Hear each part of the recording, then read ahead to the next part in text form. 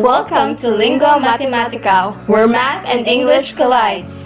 Welcome to another episode of Lingua Mathematica. We are your hosts. I'm Clancy Kinsuan, an English major. And I am Maria Essel Wenceslao, a math major. On our new episode today, we have a question from @Victorioso, #AskEnglishMajor. So this is for you, Clancy. First of all, we would like to thank @Victorioso for your question. So, Clancy, are you ready for this interesting question? The question is, what is speech styles? That's really an interesting topic. Well, speech style are patterns of speaking characterized by distinctive pronunciation, vocabulary, intent, participant, and grammatical structures. So does this mean that speech has really styles? Like OMG? That's incredible. Yes, exactly, Essel. In fact, every people have different style when they express their speech, even though they use the same language, because style refers to the way of how people speak. It means speech style is a distinct variation or form of the language used for the same purpose by a particular situation or the form of language that the speaker uses. Wow, interesting, huh? I imagined myself now doing different styles when I speak. Yeah, I know you can do it. Oh, there's more. Basically, speech style has its different types, and those are frozen, formal, casual, or informal speech styles. Really?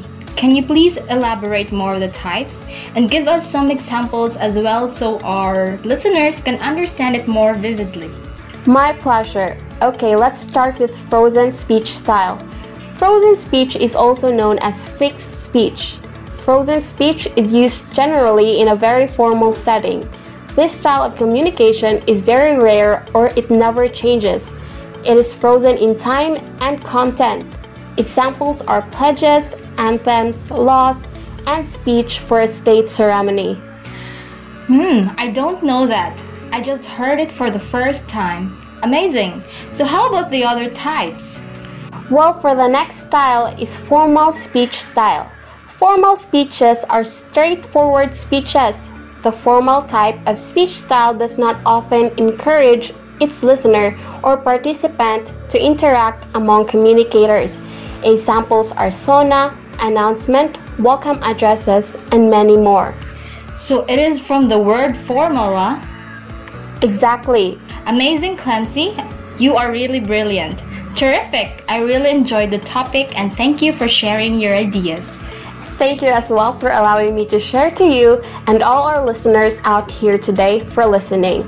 And we do hope that you guys really enjoyed and understand our topic for today. That ends our episode for today. I really hope you understand the topic. I am grateful that I also learned from this topic suggested by @Victorioso. I know the topic that we have is very beneficial to all of us. I hope you adopt and apply it to the real world. Thank you for listening. This is your English major, Clancy Kinsuan. And I am your math major, Maria Essel Wenceslao. Thank you and see you in the next episode. This is Lingua Mathematica.